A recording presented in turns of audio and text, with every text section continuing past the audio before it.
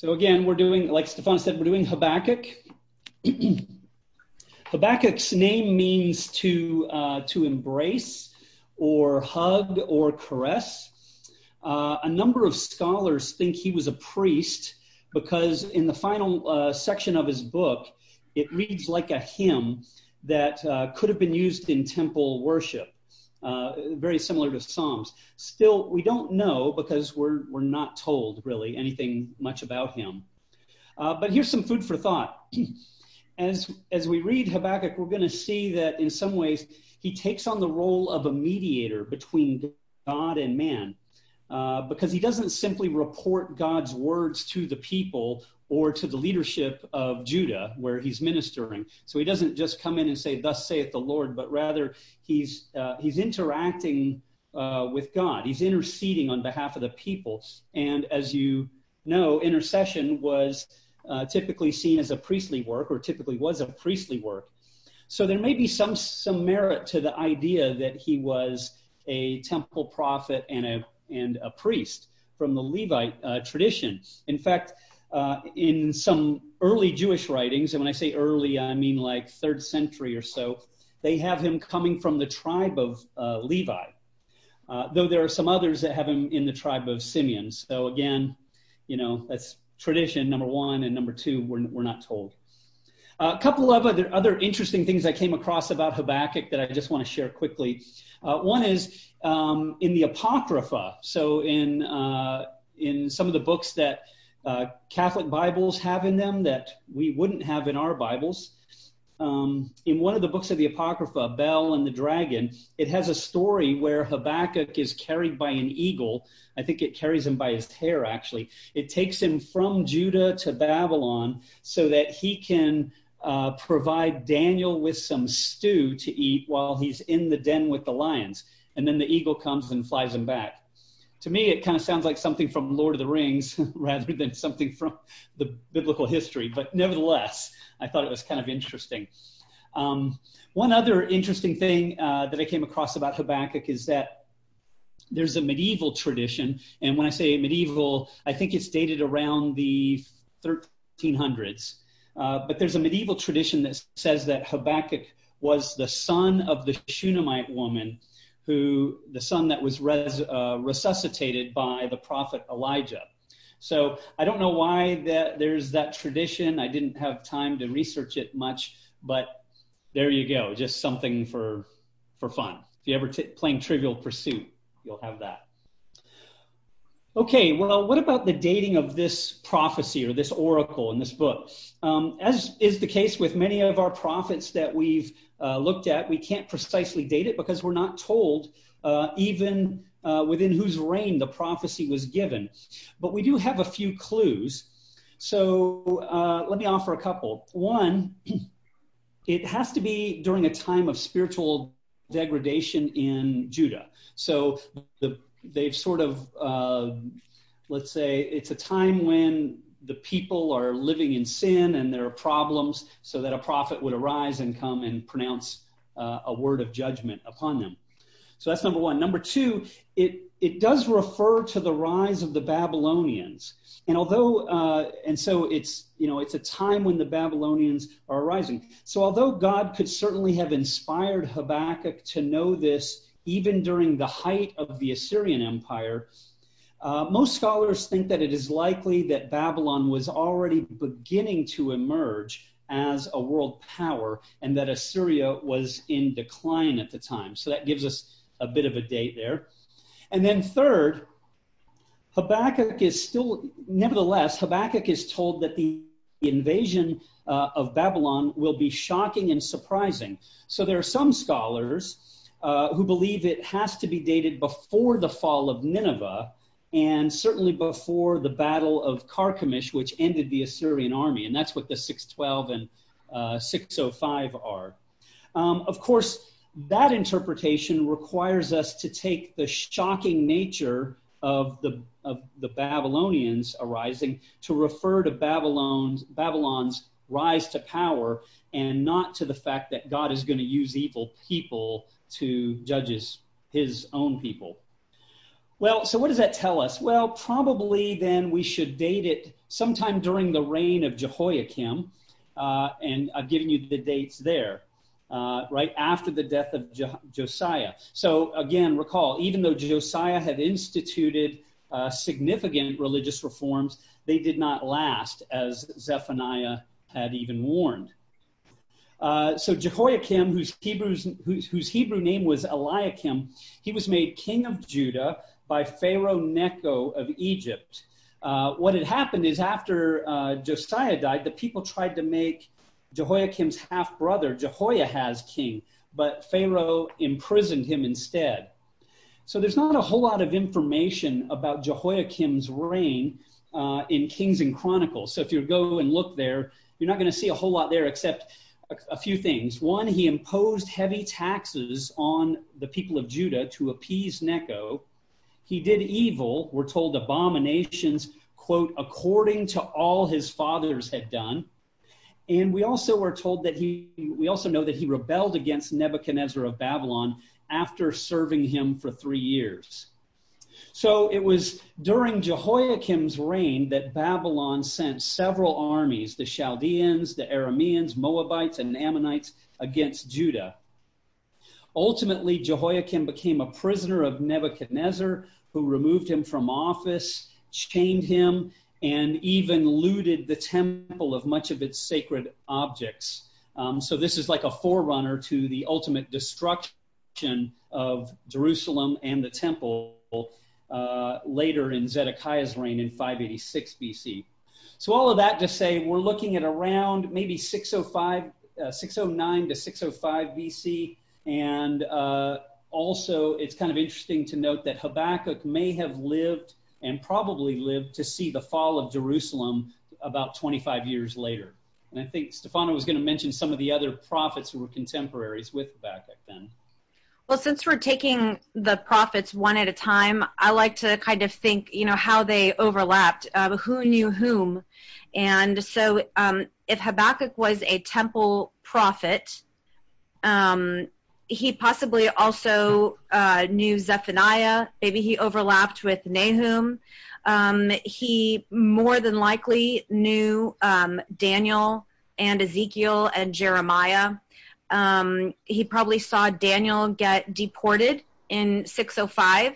He probably saw Ezekiel get deported after this death of Jehoiakim with that particular aggression of Babylon. And he may have seen the actual fall of Babylon when Jeremiah would have still been there as well. So I think it's interesting to kind of think of them as a cluster, to think how the prophets that we read just one at a time, how they might have been related and known about each other. And later in the presentation, I'm going to have several citations from Jeremiah just to show like what was being said contemporaneously with Habakkuk. All right, so the structure of Habakkuk then. This is a very basic structure, but this is sort of an outline of the book. So it begins with Habakkuk offering a complaint to God. God gives him a very brief answer.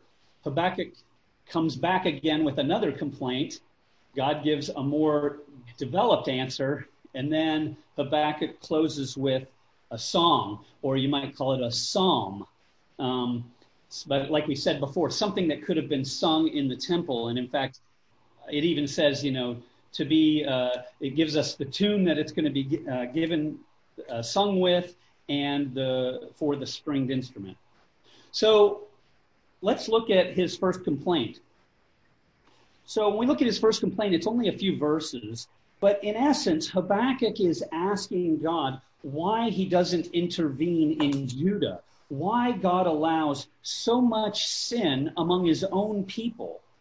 And so in the first part then, it's got several features, and what I thought would be a good way of thinking about his complaint is looking at the different kinds of questions he asks. So the first set of questions are in verse 2, and he says, how long will you wait? Why don't you listen? Why don't you act and save? And what we see in that kind of questioning he's asking this to God, is you have a strong sense of accusation here. It's like he's accusing God of something. You're just sitting there doing nothing, not listening, right? So there's a sense of accusation. And it seems to me that then Habakkuk's way of questioning has forgotten God's long-suffering, patience, and mercy, right? It's probably a good thing God hasn't acted yet, right? And it's reflective of God's patience with his own people, even when they sin. And praise God for it, right? Also, though, in verse 3, we have another aspect to his complaint, and that's where he's asking questions like this. Why do you make me look on iniquity and cause me to look on wickedness? Yes, destruction and violence are before me, he says. So in this second part of the questioning, there seems to be a strong sense of self-righteousness here, right? Like, I'm so holy, my eyes can't bear to look on all this sin. Why, God, are you making me look at this? And it seems to me that Habakkuk has forgotten his own sinfulness here. He's sort of failing to recognize that, but for the grace of God, I'd be just like all these other people, right? And he also seems to have neglected to note God's holiness. Like, it's not his holiness that's offended, it's God's holiness that's offended. And then last, Habakkuk, though, ties it all in. So without, trying not to be too hard on Habakkuk, he ties it all in verse 4, where we see his concern really is for justice and righteousness. And these are words that in Hebrew and in Greek and throughout the Bible are very closely tied together, the notions of justice and righteousness. And I'd just like to jump in here and say that the kinds of questions that Habakkuk is asking, like in the specifics, are possibly the kinds of questions that we might be bringing to God right now and saying, why aren't you listening? Why aren't you responding when we pray about violence, which is the word Hamas, by the way, violence and injustice and wrongdoing and oppression, which is the word plundering, and strife and conflict, all of these things going on around us. How much longer until you respond? The law, he says, which is the word Torah, is rendered powerless and justice is prevented or perverted. How much longer is this going to go on? And you might feel like you could stand in Habakkuk's shoes right now and be asking these questions.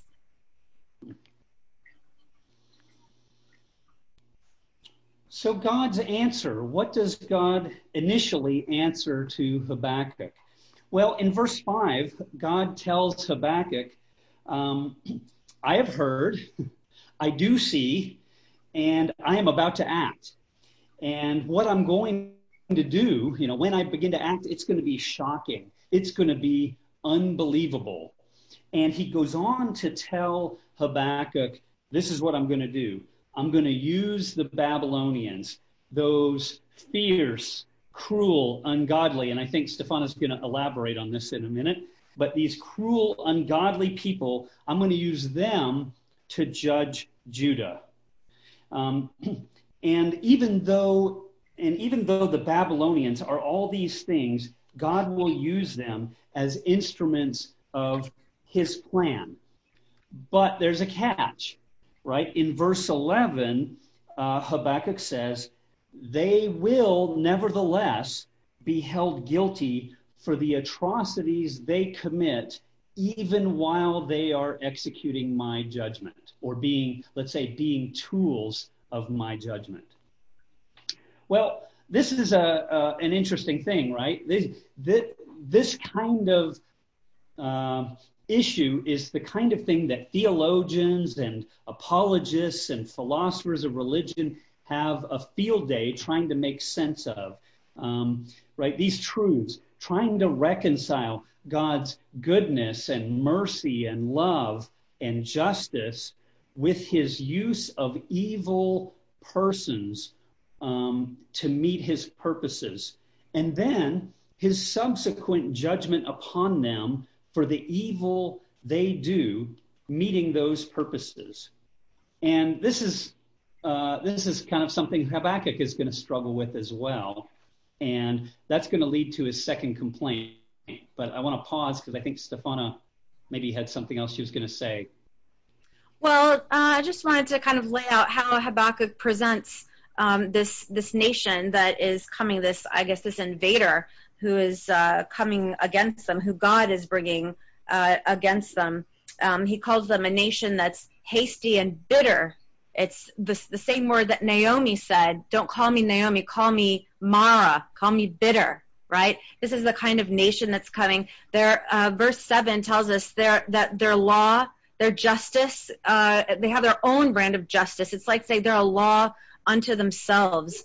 They're described in terms of predatory animals, leopards, eagles, evening wolves, ravaging wolves. We saw this in Zephaniah 3 as well. Remember the evening wolves. And then horses are mentioned several times. This is like the pride of the Babylonian army. You know, they're strong and powerful cavalry. Their horses and their chariots. Their horsemen are from far away. They're swift. They fly like a vulture. They hasten to devour their prey, and they come for violence. Again, the word Hamas. So their faces are set. There are many riders. They have violent intent. They take heaps of captives. Nobody will escape or have their status be respected. Clearly, they're a guilty nation. They're a sinful nation, which God will use to punish his own people's sins. He says that their strength is their God. And this will kind of come up again in another few verses. Their strength is their God, but for Habakkuk, he says, you are my God. Yahweh is my God. He's holy. He's the rock. He's from eternity, and he will not die. And so the Babylonians trust in their strength, but Habakkuk's God is, living and powerful. And Habakkuk understands that God is destining this to happen, and it's going to happen. It's just something that he will have to accept. Well, of course, this generates a second set of questions for Habakkuk, or let's say a little bit of perplexity on his part. So Habakkuk begins his second complaint there in verse 12 and on through to to verse 1 of chapter 2. And so in his second complaint, he begins by saying, it's a given. This is a given that God is good and pure. And he mentions God's everlastingness. And I think by referring to God's eternity here, Habakkuk is also appealing to God's wisdom and omniscience, his all-knowingness. Because notice that if you notice in verse 12, if you have your Bible open, he ties God's everlasting nature to his stability. He will not die, and he calls him, O rock, right? And to his stability and his decision to use the Babylonians to judge. So there's a sense in which Habakkuk says, well, you're good and you're pure, you're all-knowing and you're wise. But then here comes the complaint, right? Now the question, how can you do this? How can it be that you can use the unrighteous to judge your own people, who, Habakkuk says, are more righteous than they are? Now, of course, Habakkuk is making making some assumptions here about relative righteousness among people. And he seems to have even forgotten or failed to, incorporate his own complaints about how unrighteous Judah was just a few moments ago, right? If you remember his first complaint, he was complaining about Judah being so unrighteous, and why do I have to look at all this sin? And now he's saying, well, how can you use those unrighteous people to judge Judah that's more righteous? But still, he's still left with the more perplexing question. And so in verses 15 through 17, then he goes on to offer up elaboration on just how ungodly the Babylonians are. And he uses, he refers to some fishing metaphors that I think Stefano wanted to highlight. Yeah, you know how I like the literary features and stuff. Well, so tonight's literary piece is on fishing, which just like with cooking, you know, I don't know how to fish either. But I got this much. I think the way that this metaphor is used, he's painting a picture of a very greedy bunch of fishermen. Like they're just going to fish and fish and fish and fish till they, you know, empty out the sea, that they're greedy. So the way that Habakkuk proceeds, he talks about how human beings, and he uses the word Adam, like Adam, okay, how human beings are like the fish of the sea, and like they're not organized like a nation or an army, or they have no defenses. The fish that, you know, they're just swimming along. And even though we might talk about a school of fish, I don't think we'd ever talk about an army of fish the way we talk about an army of locusts. But, you know, what do I know? Maybe there are armies of fish. I don't know. But Habakkuk says, no, they're doing their own thing, and they're vulnerable. And the Babylonians are there like these greedy fishermen. They just take them up with a hook. They catch them in their net. They gather them up in their dragnet, and they rejoice, and they're glad. They empty it out. They go for it again, and they just keep going. They're greedy to amass wealth and cities, etc. And then he says they sacrifice to their net. They burn incense to their dragnet. Does that mean like they love fishing? Like some of us might love fishing? No. That just means basically there's a worship of power and dominance and the things that bring them power and wealth. That brings them sumptuous food and a hearty share. And Habakkuk says, are you really just going to sit around to the Lord and just watch them keep filling up and emptying their net with continually slaughtering nations without mercy? They're just slaying without pity. And so this kind of fits also with what we'll see in chapter 2 of the Babylonians, just this idea of being greedy for wealth, just sort of without being able to be satiated at all.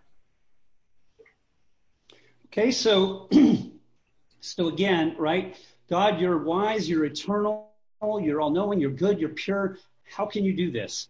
And then he sort of articulates his own attitude after having asked this. He prepares himself to be humbled in verse 1 of chapter 2, right? So he has sort of this interesting perspective. He says, all right, now, God, I know I'm wrong, and I may have even been impetuous in questioning you. I fully expect to be shown the error of my ways, and I'm happy for you to do it, because that will mean that I have come to a deeper understanding of your ways, and by doing that, I'll have come to a deeper understanding of you, of God, right? And so God's more complete answer. So here's a little bit more developed answer that God gives then to the questions. So in verses 2 and 3 of chapter 2, then, God begins by noting that Habakkuk can, as I've written here, rest assured that the appointed judgment will come, though it may take a while. And, of course, our question might be, well, why might it take a while? And like I said, probably somewhere around 25 years after this oracle. And why? Well, because of God's patience. You remember I said Habakkuk, maybe he had forgotten God's patience. God's reminding him here, I think, of his patience. And this leads us to Habakkuk 2:4, kind of a key verse in the Bible. It's used by the Apostle Paul as a means of explaining that salvation is gained by faith and not by works of the law, over against, the Pharisees and the Judaizers who had misinterpreted the Old Testament to teach that salvation was through mere obedience to the law. So when you think about the gospel, the way Paul presents the gospel in his writings, his primary Old Testament evidence for salvation by grace through faith was twofold. Abraham believed God, and it was credited to him as righteousness, first found in Genesis 15:6, part of the covenant language, right? Abraham's response to the covenant. And quoted by Paul in Romans 4:9 and in 4:22 and in Galatians 3:6. And we also see it in James 2:23. The second one, though, is the claim, the righteous shall live by faith, or by his faith. That's Habakkuk 2:4. And it's quoted by Paul in Romans 1:17 and in Galatians 3:11. And we also see it in Hebrews 10:38. Whether or not you believe Paul wrote Hebrews, it's there. So how do we interpret Habakkuk 2:4 in the context of Habakkuk, and how do we reconcile it with how Paul does this? Well, it seems to me that Habakkuk's almost passing comment, that's how it appears in 2:4. It's almost like a passing comment. It's so key to Paul because it is in Habakkuk a final call to repentance. In other words, here at the beginning of God's answer, God is preparing to give the final answer to Habakkuk's million-dollar question by reference to what we've already seen in our previous prophecies, to what it has an end of days aspect to it, a day of the Lord that prefigures the great and terrible judgment upon the whole earth. And yet there is one last reminder that the Lord is merciful and gracious, that there is a slight delay, and then here God calls his people one last time to repentance in verse 4. He says they can remain proud and their souls will not be right within them, or alternately, they can have a faith of a heartfelt kind, a lasting repentance, which does lead to righteousness, right? So, and again, remember, Judah had avoided almost certain disaster at the hands of the Assyrians when Hezekiah had fallen to his knees in prayerful repentance just a couple of generations earlier. And they had recently enjoyed a time of unparalleled success under King Josiah, a kind of success that had an almost messianic feel to it. But the revival was not in their hearts. And so this is kind of like one last call for them to put it in their hearts. So what is God's more complete answer? Well, it's got several facets to it. At a certain level, his answer is have faith, right? So again, in verse 4 of chapter 2, God says to Habakkuk, trust that I know what I'm doing, that my actions are righteous and just and holy and wise and will ultimately achieve my purposes. And we can see hints of this throughout the rest of chapter 2 and also in the final song of chapter 3. And I'll give you a couple of examples. So in chapter 2, verse 14, he says, the whole earth will be filled with the knowledge of the glory of the Lord, right? The whole earth. That's covenant language. Remember that very first week we talked about this, and then we pointed back to that over and over again. That's covenant language, and that's like end of days, final fulfillment of God's plan for creation and history. That's the kind of language here in verse 14. Also in verse 20, the Lord is in his holy temple. Let all the earth be silent before him, right? God says, I have not yet left the temple in Jerusalem. I'm still here amongst you. And interestingly, it's not long after this time that we're told by Ezekiel that the Spirit of the Lord was departing from the temple in Jerusalem just before the Babylonian conquest. So again, here's the point. A hint of the fact that the earth is God's temple is here. He needs no house, and he is no regional or located deity. Perhaps we even have a hint of the indwelling of the Spirit, but not obviously expressly said here. So the other facets of God's more complete answer, besides have faith and I'm accomplishing my purposes and my plan has not been derailed, is also, number 2, Judah is sinful and judgment is appropriate for them. And then, right, so while admittedly Babylon is sinful and deserves to be judged, and maybe verse 5, it's a bit unclear because we don't know to whom it refers. Most scholars think it refers to the Babylonians, so that in verse 5, God is reiterating that Babylon will also fall under judgment, right? But the rest of God's answer is to note that things are simply not as cut and dried as Habakkuk would like to think. And he offers up a series of woes here. And I've listed them on the slide there. What is interesting is that these crimes, these woes, are obvious. They all obviously apply to Babylon, right? They're all clearly references to Babylon. But what's interesting about them is that they could also be applied to Judah. And I think I'm going to let Stefana talk about these woes applying to Babylon.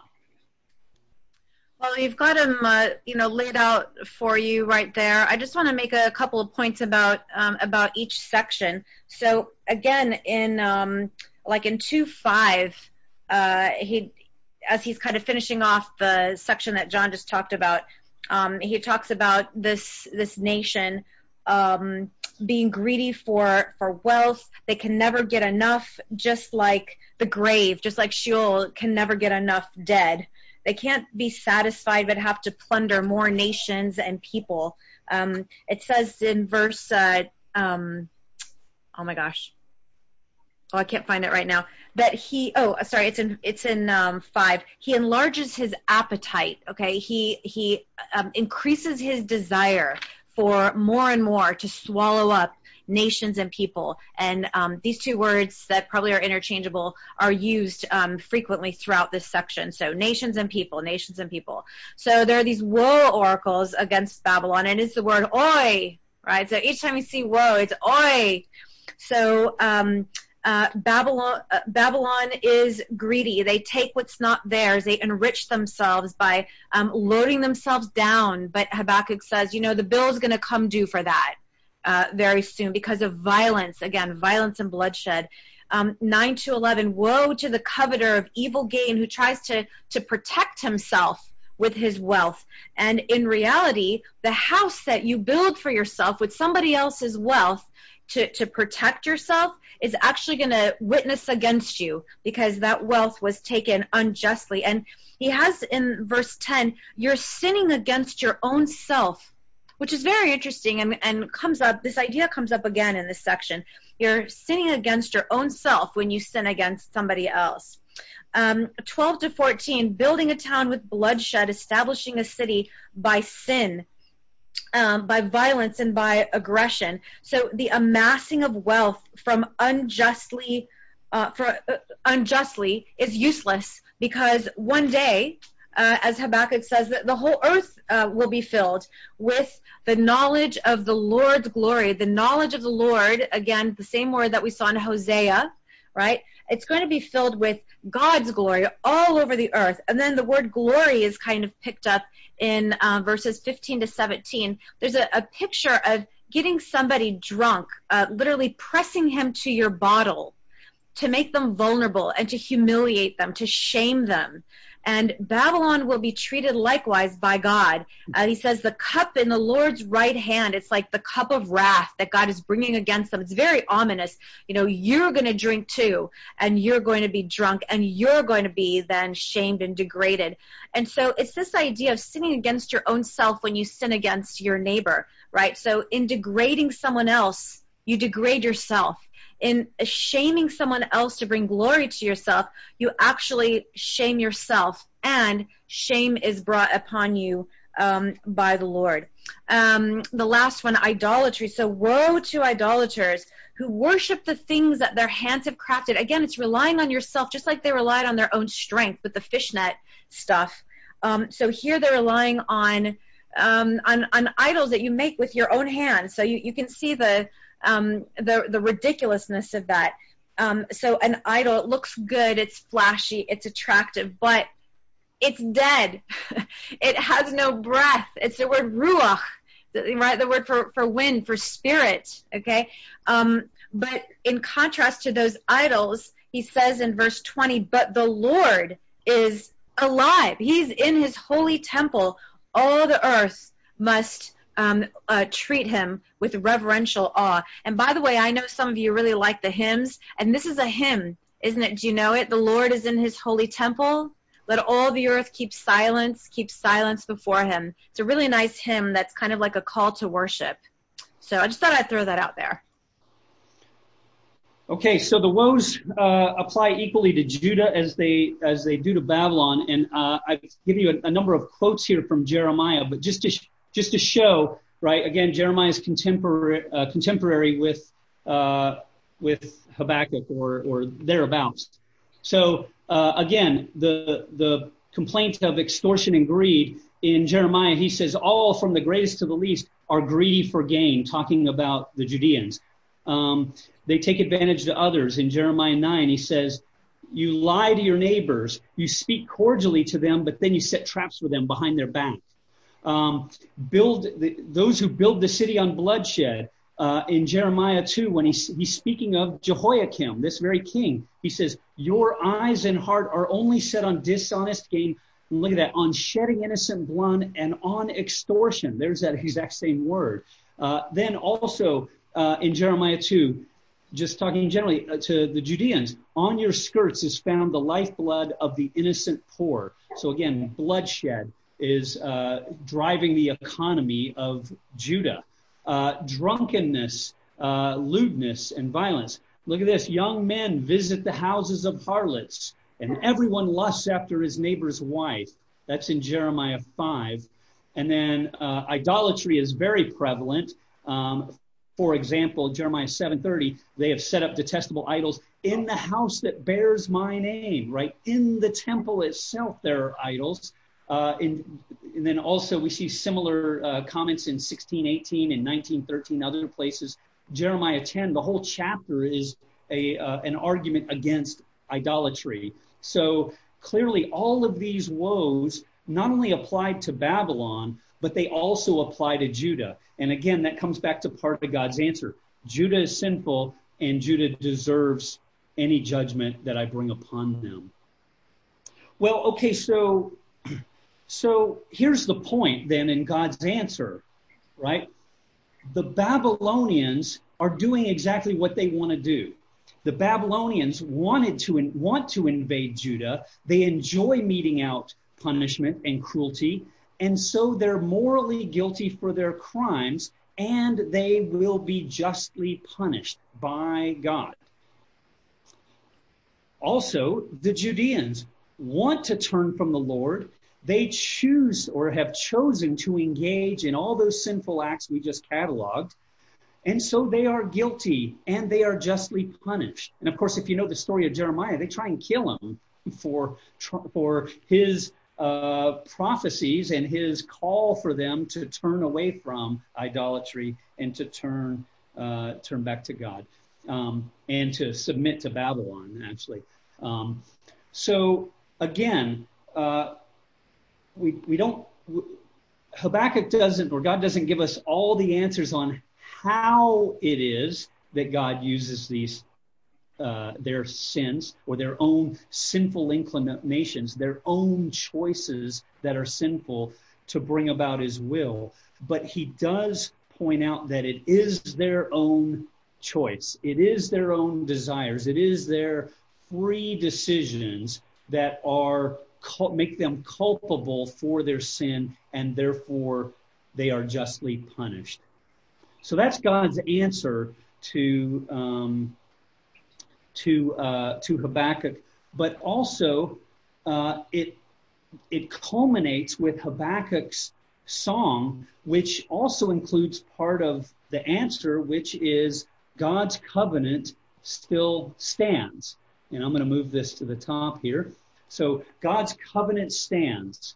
And we see this in chapter 3 then, is God's promise of a future deliverance, a deliverance from the immediate chastisement, relatively speaking, and I mean, it's still 25 years in the future, but the immediate chastisement of the Babylonian captivity but also a final deliverance of his people, right? What we might say is the true children of Abraham who live by faith in the final judgment upon humanity.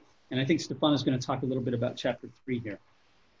Well, this is a psalm, maybe a dirge. It's very clear that it's a song, and very appropriate if Habakkuk is a priest there at the temple.